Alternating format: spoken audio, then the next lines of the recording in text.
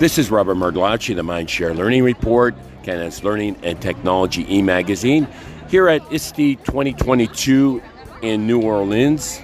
And I have the honor of having a Mindshare Learning Moment with Angela Arnold, the General Manager of Overdrive Education. Thank you for joining me this morning, Angela. Hi, Robert. Thank you.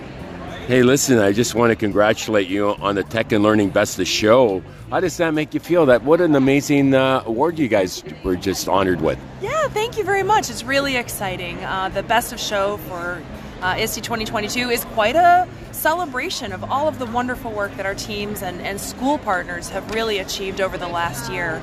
And it's also really significant considering how many great technologies there are here at the show this year. It's been fantastic to see just the breadth and depth of all of the new platforms, hardware, software, adaptive technologies. It's really exciting. Yeah. Well, absolutely, and the pandemic spawned, an acceleration effect, if you will, with the number of innovations, and necessity is the mother of invention. And you obviously tweaked, and could I use the classic word pivot, to really support your customers in some of the most challenging times. Absolutely. And I think, especially in the U.S., we've seen some very significant trends here. In 2020, I think the internet broke when everything shut down and kids were doing digital education. Everything went online. And that was tough for every ed tech. It was tough for every school. You were there. And I think that really forced people to rethink how they use tech, which is great. One educator told me, they said this is like a forest fire.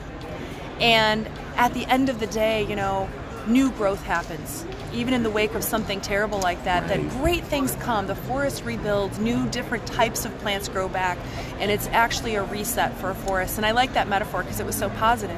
And I think in the wake of something that we've all just been through, we now have all these opportunities to rethink tech. And here we are in 2022 at this great show with all of this tech, rethinking what that means.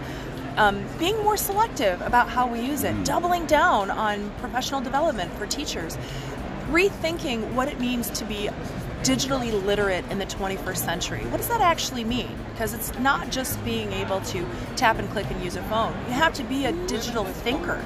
And that, for us in our business, that means kids need to be able to have comprehension of a digital book that they consume.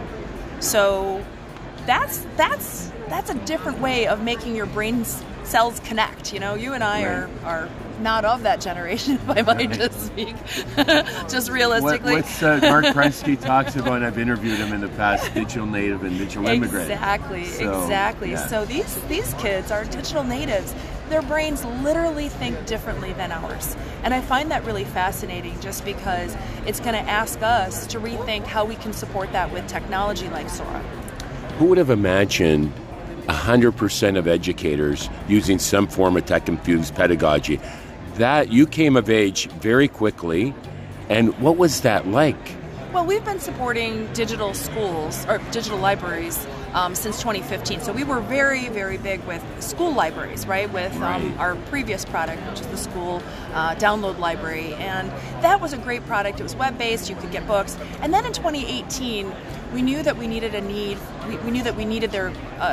create a dedicated app for students. Right. So we use our Libby app. Overdrive is the maker of Libby for public libraries. We knew that we needed to have an analogous dedicated app for schools. And that's when Sora really was born, was 2018, because it created this customized experience for a student, a K-12 student, including gamification and badges and everything. So I didn't even tell you what Sora was. We skipped that part. I know. And I was going to ask you what's new at Sora, and let's talk about that reading app. And you talked about the inspiration, and the timing of it was so incredible.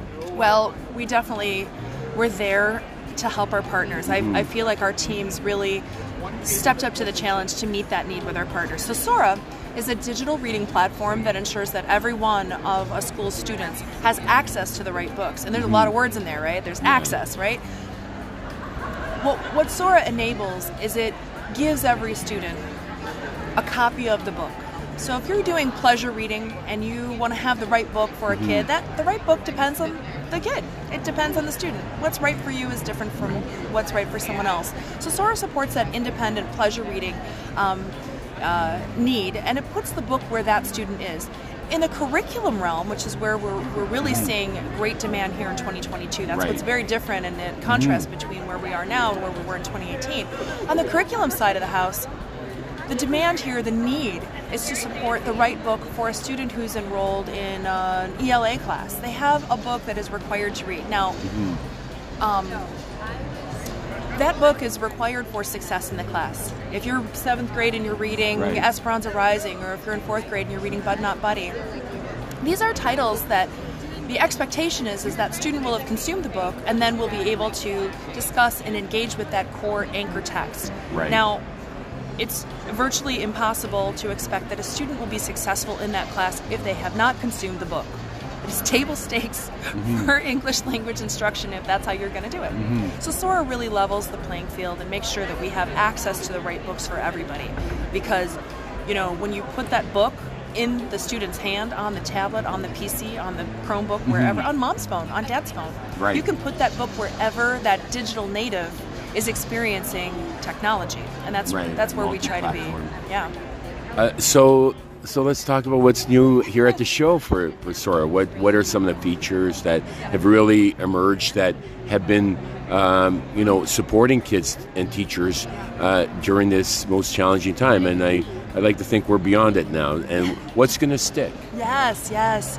Well, whatever this is, and I the new normal is a label you'll hear, or post-pandemic, whatever this moment is, I find it interesting because it is the time, however you want to call it, it's the time when we're dealing or assessing what is going to stick. This is the time where we decide what worked and what didn't. I think there are 3 things that really speak to schools that use digital books and why they think Sora should stick. Number 1, the student dashboard, which was released late last year in late 21, has really seen a lot of traction for our school partners. This is a back-end administrative feature that allows authorized educators to go into their Sora platform if they choose to enable this. This is optional, you don't have to use it. But if you choose to use it, authorized educators can go back in there and actually see time spent reading by pupil. So which students have engaged with the book. So if somebody says, I read the book, Mr. Martellacci, and you see that, and you gave them the digital class set, and you see that they've spent 0 minutes reading, you're going to have a conversation. You also know that, with that kind of information, you can correlate things like kids who spend more time doing work in the book, engaging with the book, might have better outcomes in the classroom. You would only be able to make those inferences with that data, and that's one big thing. So we're providing that insight data to let people know how digital books are making an impact or not. The other thing that I want to highlight, a second thing that's new here in terms of what's sticking, is digital class sets. So this is at the show here at ISTE.